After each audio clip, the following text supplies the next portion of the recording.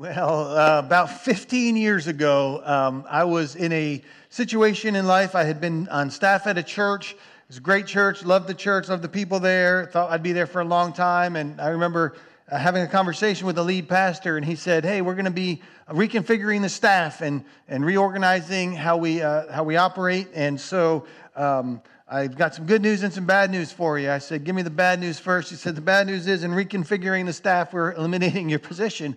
I said, okay, what's the good news? He said, the good news is I think you're ready to be a senior pastor. I think it's what God's called you to. It's His purpose for your life. I think you need to start looking for something. I said, well, that's wonderful. I'm excited about that. It's what I've always felt God had for me in ministry. I said, what's the timeline on this? He said, well, hopefully you could find something in 6 months. And I immediately thought, well, I know the pace at which churches move. Hiring a senior pastor, they probably won't even have their first committee meeting in 6 months. So I thought there may be a gap here. He said, don't worry about it. We're going to take care of you. And I said, great. And so that was in late summer or midsummer. And so it's now January. It's about 6 months later. And I've got resumes out. I've been flying to different churches. We're living up in North Idaho. You guys think you know what cold is. We just had cold and you didn't have cold. We had snow. You didn't have snow. Okay, North Idaho is cold and snow from, let's see. My wife Jamie, her parents still live there. And they had snow in September, 12 inches. And then it goes away in July. So... my position's wrapping up. The pastor says, hey, why don't you preach on this Sunday? It'll be your last Sunday. I said, I don't have anything. He said, well, take up an offering. And the people were very generous, and it helped fill the blanks. But I had this time when I'm waiting for a next position to open up. And I'm the kind of person, if I have a gap in life, I tend to fill it. Sometimes that's not a healthy thing, but that's the way I'm oriented. So I'm like, I have gaps and I need to fill my time. And so a friend of mine owns a roofing company. And again, we're in North Idaho and they have snow there. And he says, hey, I need some help. I said, what's up? He said, we got to go shovel all the snow off the Walmart building or the roof is going to collapse. That's what I mean about snow. And I said, great, I'll do whatever. I need money and I'm got time. So there I am on the roof of the Walmart shoveling snow. It's just the most bizarre thing. One of the most bizarre things I've ever experienced, because if you've never been on the roof of a Walmart shoveling snow, you need to really do that. So there I am, and I'm thinking, I've got a doctor of ministry degree, no job. I'm freezing my tail off shoveling snow. And as I'm thinking this, crying out to God, saying, come on, let's get, the phone rings. And I said, I'm not shoveling snow. It's a church that I had interviewed with. And so I'm talking to them and said, hey, we just wanted to reach out to you. You were here a couple weeks ago, interviewed. We want to offer you the position. And I said, I take it. Anything's better than shoveling snow. I said, well, thank you. I appreciate that. We talked for a bit. My wife and I, we'd already talked about it. We prayed about it. We said, if that church calls, we didn't feel peace about going there. So I said, I don't want to drag things out. I don't feel it's the right fit for me and for us. And he said, well, I understand that. But let me just tell you, you know what the salary is? We can increase it. I said, well, how much? They were already offering $100,000 a year. And he said, well, we could probably go like to $125,000. I'm shoveling snow on Walmart. And I said, I appreciate your generosity. I really do. I said, but you don't want me if I'm just coming for a paycheck. I said, I don't feel it's the right fit. If I come for the paycheck, then I'm going to leave when there's a better opportunity, and I don't want to do that. And he said, we understand, and it was fine, no hard feelings, anything like that. So why do I tell you that story? I tell you that story because so much of our culture is oriented to closing the deal, getting the big paycheck, making the salary, being able to say you arrived. Listen, I would love to make that much. I've never made that much money in my life. I don't make that much money now, lest you think, he came to Delaware to really, cash in. No. But that's what we think because our culture is oriented towards stuff. And so what I want to do in this short little series is talk about how do we find freedom in our finances, freedom from our finances. See, culture will tell you that you need to be oriented towards getting stuff, and God has a different way of talking about stuff, about finances, about possessions. If you adopt what culture says, what you're going to end up finding is that stuff, finances, possessions end up controlling you. If you adapt and adopt and take on God's philosophy, God's approach to finances, to possessions, to stuff, then what you're going to find is you control your stuff. But really, ultimately, you don't control your stuff. Because if you apply God's word to your life, what you're doing is you're submitting your life to God. So really, ultimately, what it comes down to is who's going to control your life. Is stuff going to control your life, or is God going to control your life? But make no mistake, something is going to control your life. This is what Paul wrote. He's writing to the Christians that are in Corinth, the city of Corinth, and he says this: I have the right to do anything. I have money, I have possessions, I earn a paycheck, I've got increase in my possessions. I can do anything with it I want. That's what people will say. I can do anything that I want. And what he says is, you're right, you can. But just because you can do it doesn't make it beneficial. Not everything is beneficial. It's not helpful. It won't help you to become the person you want to be, to accomplish the plans and purposes God has for your life. But some people will say, but it's still my stuff. I have the right to do anything with it that I want. And Paul says, you're right, you can.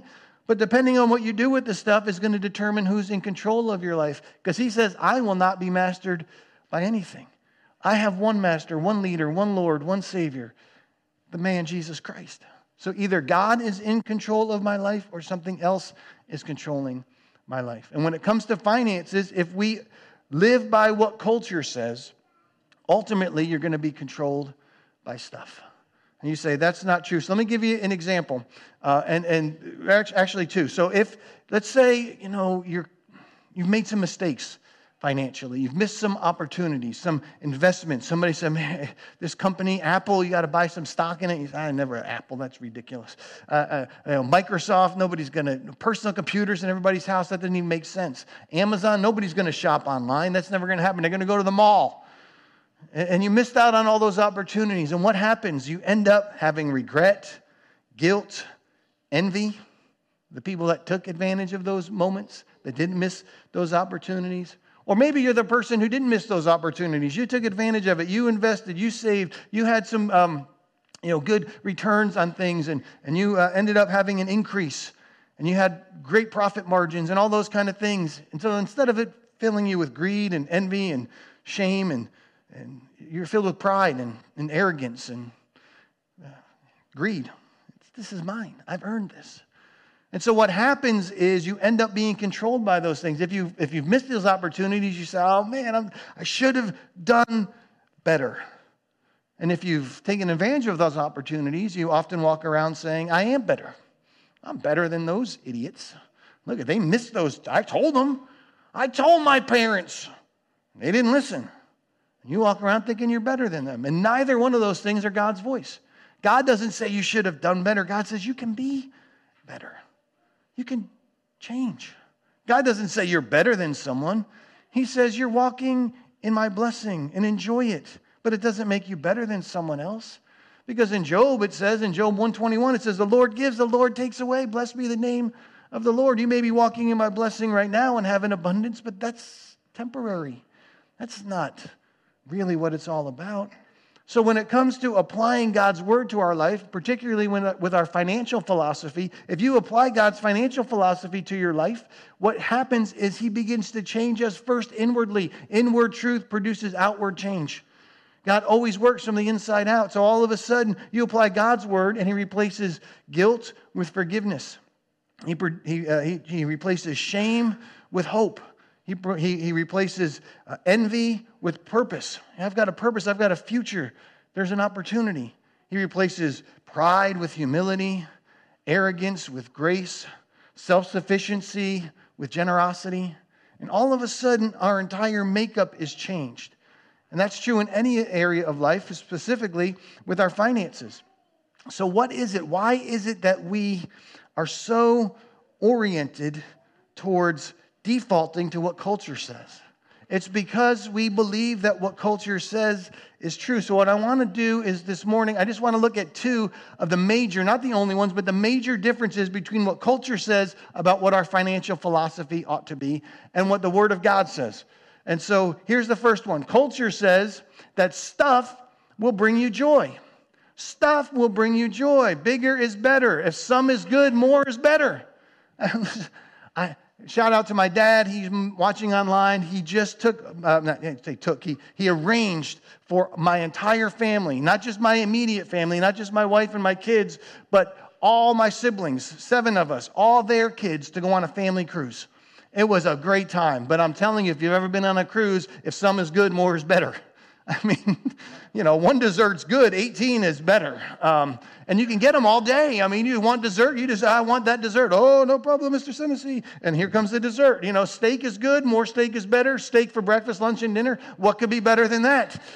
Except for when you want one at midnight snack. Then just give me a steak. I mean, you just watch people. I mean, they're just overindulging. And for a week on vacation, you indulge. It's fun. But that's our culture in everything.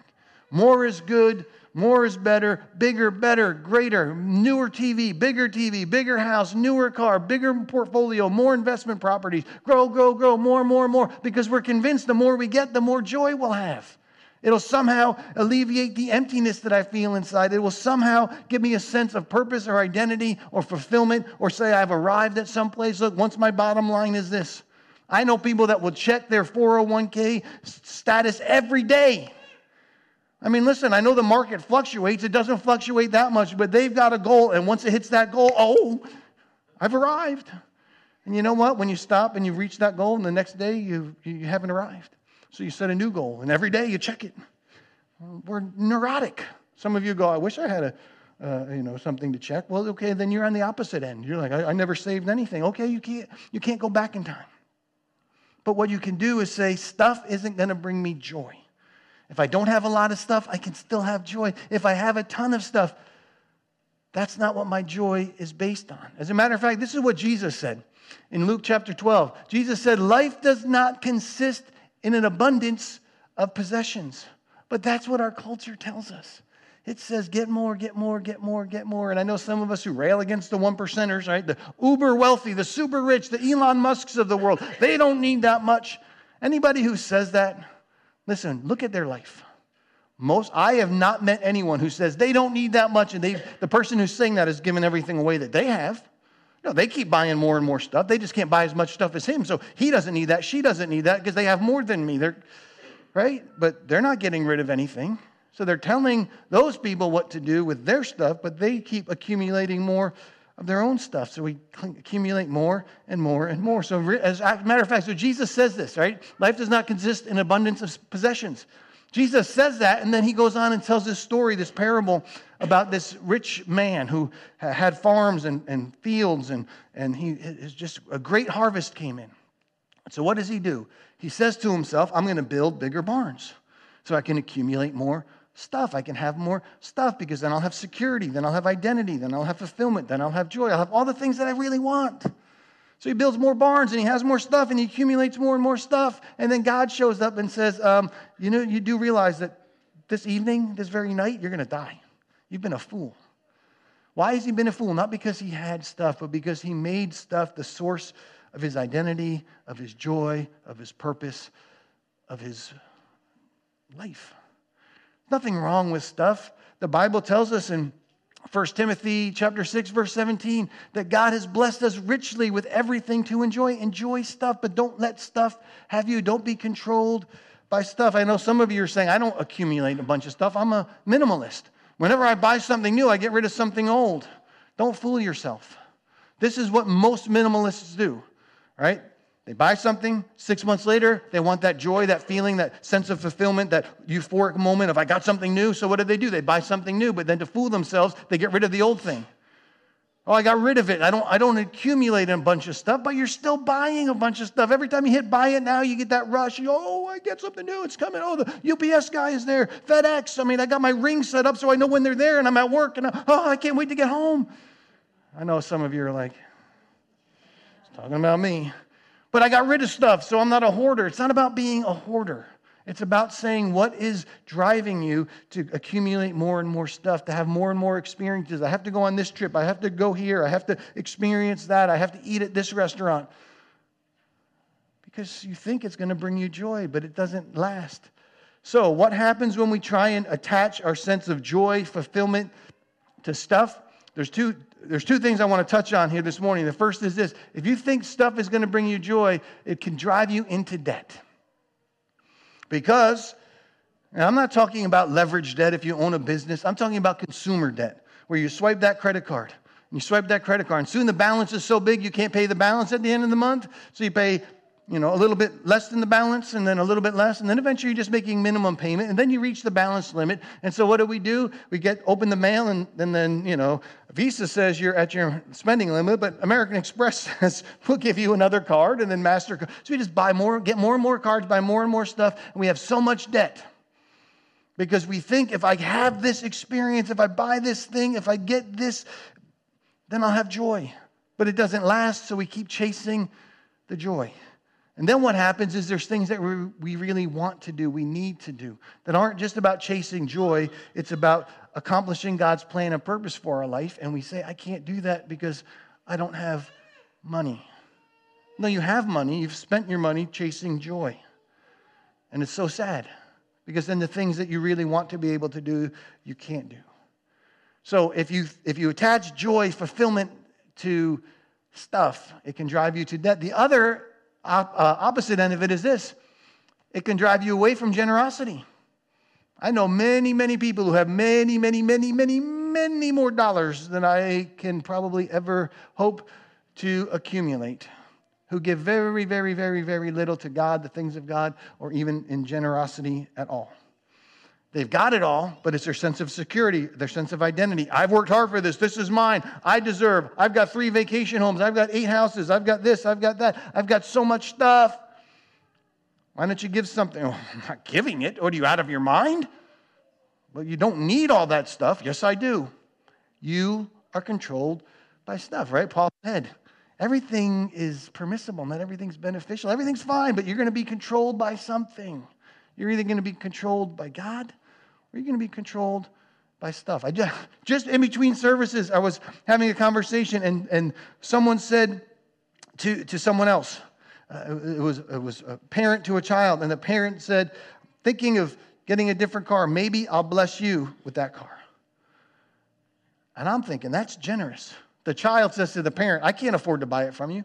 I looked and I said, your parent didn't just say they're going to sell you the car. They said they're going to bless you with it. I don't know if the parent was picking up what I was laying down, but I'm thinking, I want to see this person in that car. Because I'll only sell it to my child. If you can afford to give it to them, give it to them. Bless them. You're not taking it with you? Oh, it's stuff. It's my stuff. I need my stuff. You're controlled by your stuff. So what happens is we try and find our sense of joy, our identity, our fulfillment in our stuff. And then what happens is this. We end up saying, I want to do what I want to do because it makes me feel good. So we're driven by our feelings. So this is going to make me feel good, so I'm going to do it. I'm going to hit buy now, and it's going to make me feel better. I feel bad about my life, but I can just order DoorDash. I can't afford DoorDash. I could easily make my own dinner, but I don't want to make my own dinner. I'm going to order DoorDash, and it's going to show up, and I'm going to pay a fee, and I'm going to pay more, but I feel better about myself. I don't want anyone telling me what to do. I deserve this. I work hard. I should be able to spend my money how I want. And Paul said, you can do anything you want with your money, but it may not be beneficial. It may not be helpful. And it may end up leading you into a place of bondage with your stuff. So what is it? Why do we so easily adapt and pick up and grab hold of this cultural idea that says stuff will bring you joy? I believe there are a lot of reasons, but I believe probably the number one reason is because we love to compare our lives. They have this. I like their life. So if they have this and I like their life, if I have this, then my life will be like their life. They have this kind of car. I want that kind of car. They have this size TV. They have this vacation. I want to go on this vacation. Whatever it is, we compare. We compare, and we say, I want what they have because what they have is what I want, but it's not really the stuff, it's the life. But here's the problem, the life they have isn't real.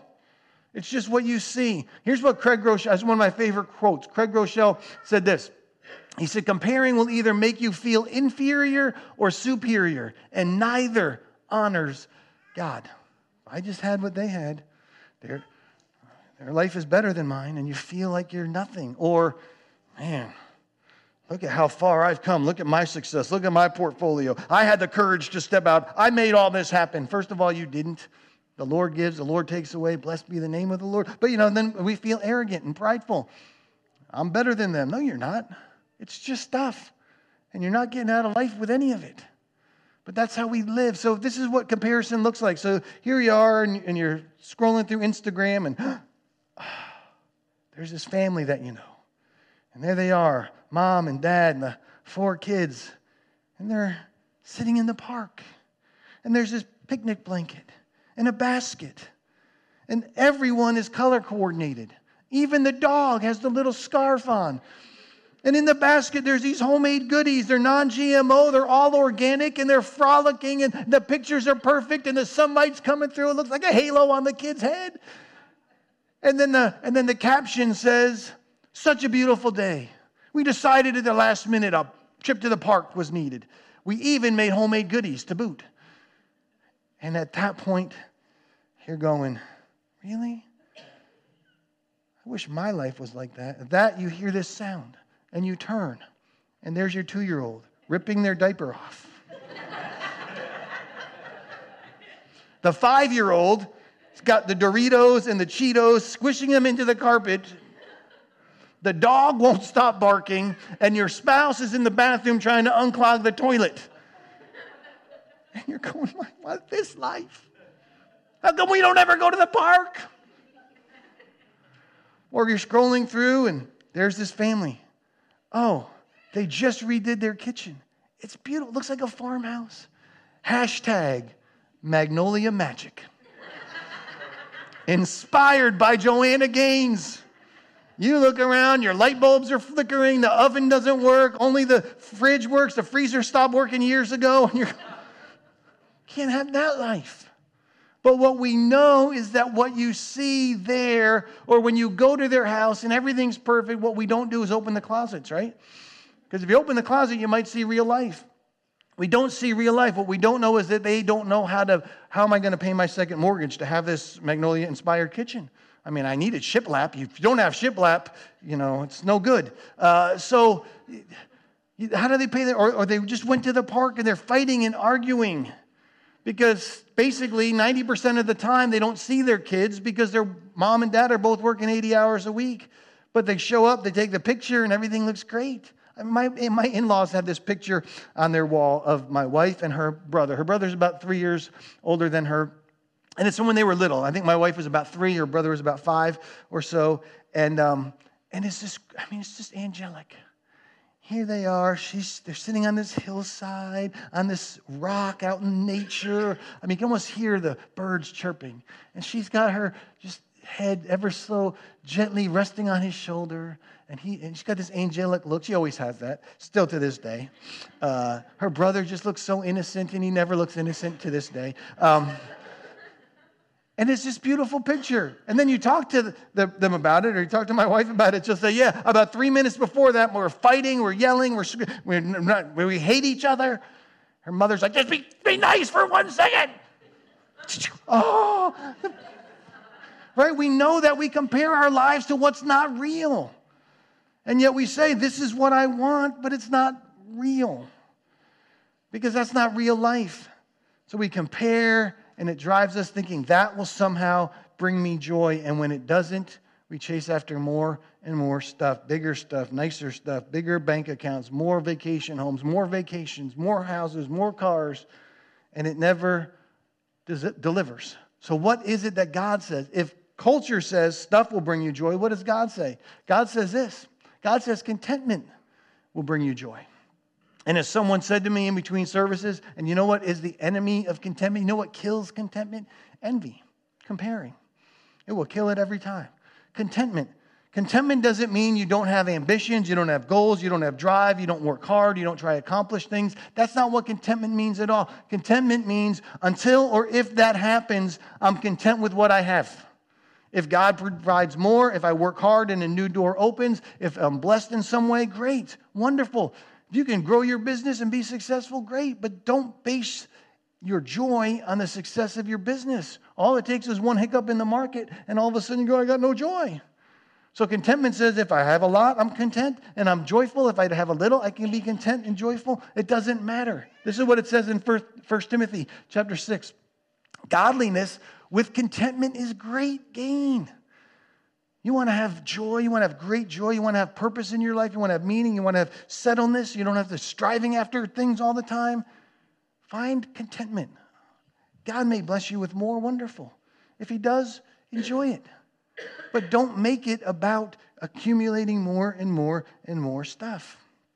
So, what is one of the things we need to do in order to keep from just chasing after stuff? How do we grow in contentment? How do we say, okay, if I have this and this is all I have, I can have joy in my life. If God blesses and I have more, I can have joy in my life. If the Lord takes away and I'm over here, I can have joy in my life.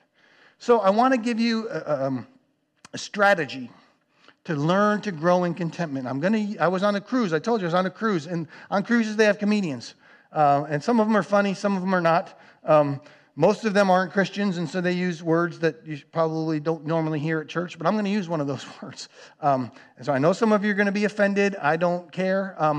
So don't email me. Email Pastor Andy A. Salino.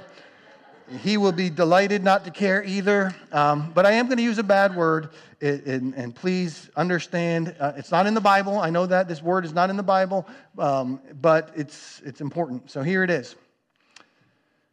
If you want to grow in contentment, it means learning to live within, here it is, there's the bad word, budget.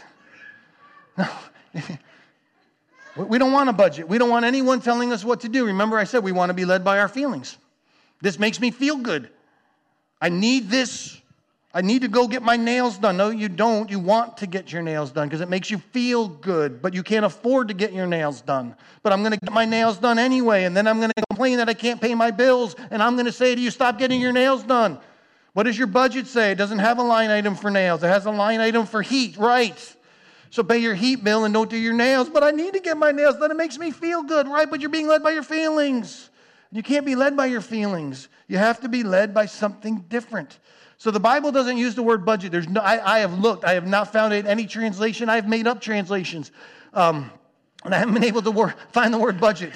But there's an idea about budget in the Bible, a lot of them. And so I want to share one verse that pertains to this. And here it is.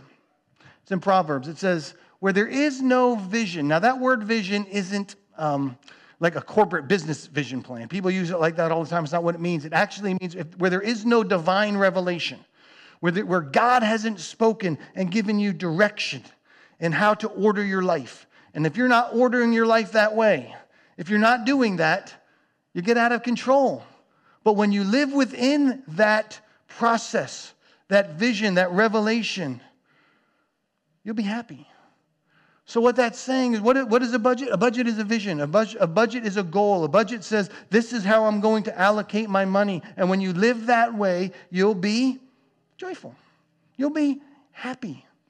If you don't, you'll end up going, where did all my money go? I don't know where it went, because you're out of control, because you're living by feelings. You're living by what you want and not what God has said. This is my plan and purpose for your life. So you need a budget. Now listen to me. This is very, very, very, very, very important. If you're married, you budget together. I work. She stays at home. It's my money. Shame, shame, shame. Don't ever say that. I know what she's thinking. You work. I stay home. It's my money. Shame, shame, shame. No, the Bible says the two will be one. Doesn't matter who's earning the paycheck. It's your money together. We live with this idea that somehow we get married and we can maintain our independence. That is a lie from the pit of hell. You cannot. It doesn't mean you have to lose your sense of individual identity. You're still you, but you come together. You have shared vision, shared goals, shared purpose. So you come together.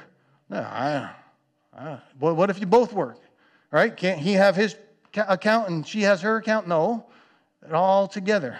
Ain't no man going to tell me what to do. She's not going to tell me how to spend my money. Nobody should be telling anybody anything. It's called communicating. Pastor Andy talked about marriages last week. You talk, you communicate. You say, what is it that we want to do? What is it that God's placed on our hearts? You pray about it. You have a shared vision, a shared budget. You work together. Nobody's telling anybody, but what happens is when you really start talking, communicating, listening, all of a sudden, see, money is like a magnifying glass. What it does is it shows you things that are in your spouse's heart that you couldn't see. So you start talking about money, and all of a sudden what you really hear, if you're really listening, is some of your spouse's hopes, dreams, fears, insecurities, some of the things that they wish for. And all of a sudden, together, as you pray and you seek God for that vision, you say, this is how we can accomplish that. So we're not living for the immediate, you're living for a purpose. So you need to work together. Listen, one of the biggest causes of divorce in our culture today is finances. But it's because one or both of you are not operating by God's financial philosophy. Because what I know is this: if you follow God's financial philosophy, it will bring your marriage together, not tear it apart. But you both have to be in on it. It's not one person dictating to the other. You are doing this together. So culture says stuff will bring you joy. God says contentment will bring you joy. Culture also says this. Culture says your value is based on what you have. If you have a lot, you're valuable. If you went on this experience, you're valuable. If you went on this trip, you have great value. If you have multiple investment portfolios, look at your value. If you didn't go on that trip, if you didn't have that experience, if you only own one house and it's not over 4,000 square feet, it's only 1,500 square feet, then your value isn't very good. If the car you drive has too many miles on it and too many years, then you don't have a lot of value. We base our value on our stuff, and God says it's ridiculous. If your value is based on your stuff, then what happens when your stuff is gone? I mean, stuff is elusive. It's here, it's gone. It's you have a lot, you have nothing. I mean, right? That's not what your value is. But that's what we do. We say, my value is based on my stuff. God doesn't say that. God says your value is based on who you are. So what you need to remember is this. Your self-worth is not your net worth. It's not. If you have a big net worth, wonderful. But that doesn't make you more valuable. God's blessed you. He's entrusted things to you. We're going to talk next week about putting God first in your finances. He's trusted you with things, but that's not your value. And if you don't have a lot, if right now you're struggling, that's not your value either. See, what culture says is if you have a lot, if you do a lot, if you've accomplished a lot, you have great value. But this is what God says. God says your value is based on who you are, period. Or probably exclamation point. Because you are so valuable, God bankrupted heaven. And He sent His very best for you. He says, I love you so much. Stuff will come and go. It's not your value. Your value is who you are. I created you with a plan and a purpose. The Bible says God delights in us. God says when He thinks about us, He dances and says, oh my gosh, I have a plan and a purpose. I created you. I am so full of joy and excitement over your life. And we go, if I only had more money, if I only had more stuff, if I had more clothes, if I had a nicer watch, I'd like a nicer watch. If I had a newer, no, well, that will somehow make me more valuable. And God says, I couldn't make you any better. As a matter of fact, this is what the psalmist wrote. I love this. It says, I will give you thanks, O God, because I am awesomely and wonderfully made. I know some of you say, I don't feel awesome. I don't look wonderful. I look in the mirror and I see someone who's got too many pounds, too many wrinkles, too many gray hairs. I'm too short. I'm too tall. I'm not what I want to be. My clothes don't fit right. I don't feel awesome. Some of you say, I don't believe I'm wonderful. I'm a bad communicator. Every time I try and speak, it comes out wrong. People make fun of me. My mind doesn't work. I can't organize my thoughts. I know what I want to say, but I have a hard time communicating. Nobody likes me. I have no friends. There's nothing wonderful and awesome about me. I mean, sure, it's easy for you, Pastor. You're up there on stage. I don't know. But I'm telling you, you're awesome and wonderfully made, not because of what you have outwardly, not because of your bank account, not because of your portfolio, not because of your stuff. But when we adopt culture's way of thinking, then we're in bondage, not only to our stuff, but we're in bondage to our own lives. Because we say, I'm not good enough. I have no value. And it's like chasing after the wind. And God doesn't want that for you. He doesn't want that for me. He wants you to know that He has a great plan and a purpose for your life. And if you're walking with an abundance, be generous with it. If you don't have a lot right now, God loves you, because everything in this world is temporary. When Jesus comes back and we cast off gravity and we are caught up and meet Him in the sky, every hindrance will be gone. All those things that hold us back, that make us neurotic, that say, I'm not good enough, I have no value, is going to be left behind. Oh, and those of you who think you have so much and you're of such great value because you're rich, you know what? You're leaving all that behind. You don't get to go up and halfway up say, hold on, let me call my stockbroker and make sure my investments are going to be in heaven. That's not how it works. You've already made your investments in heaven, and it's not with what you did with your investment portfolio. It's your generosity with God. We're going to talk about that next week. But your value isn't based on that. Your value isn't who God says you are.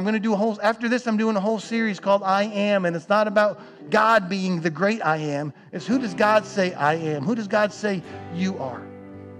Because that is so very important to being able to serve and live for God and walk in His purpose and plan for your life. But when it comes to your finances and your financial philosophy, you can adopt what culture says. And you'll end up in bondage to stuff. Stuff will control you. Or you can adopt what God says. Take on His financial philosophy, and He'll control your life. But here's what I know. God's financial philosophy will help you choose between what feels good and what is good.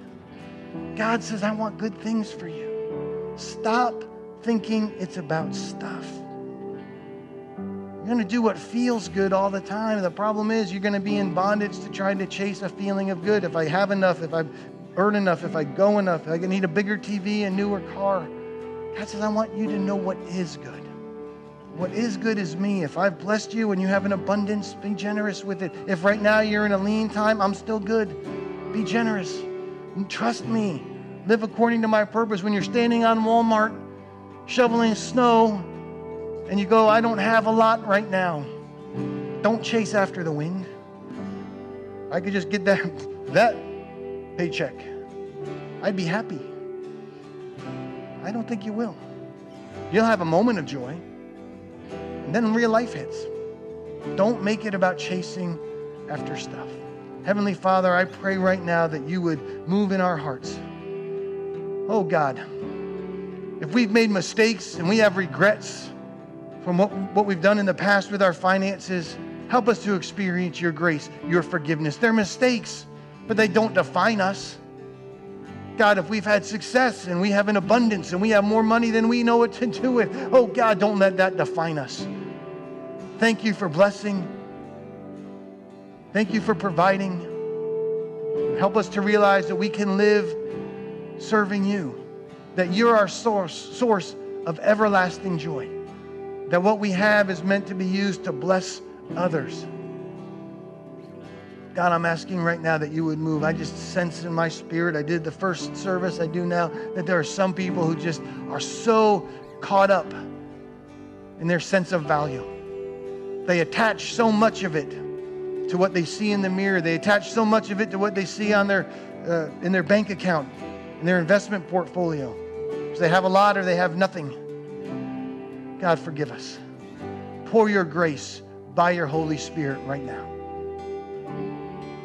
I just want to ask you if you would say, I'm struggling. It may be in finances, it may be with how you look at finances. And I want to invite you as we play and sing these next songs and continue to celebrate God, that I encourage you to come forward. Let someone pray with you. Let them pray for you. Let them stand with you and believe God for something great. I'm going to ask if you'd stand with me now. We're going to continue to worship God. We're going to have prayer teams up here. And if you'd like prayer, please come forward now.